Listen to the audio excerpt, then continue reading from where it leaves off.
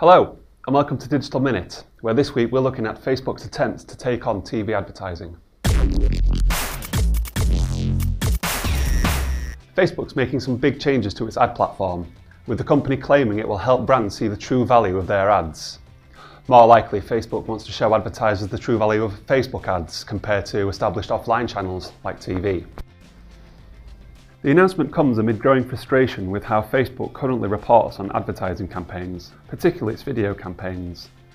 At the moment, there are a number of flaws in the reporting system that many advertisers argue makes Facebook ads look more effective than they really are. And the company is trying to address these concerns. The social network will be partnering with third-party ad tech companies to deliver quality data to advertisers. This will focus on the sort of metrics they're used to seeing everywhere else, including TV and other key digital channels. We've spoken about some of the problems with Facebook's ad reporting before. You can read our thoughts on that over on the blog. Thanks for watching. I'm Vincent Chrysauskas, and that was your Digital Minute.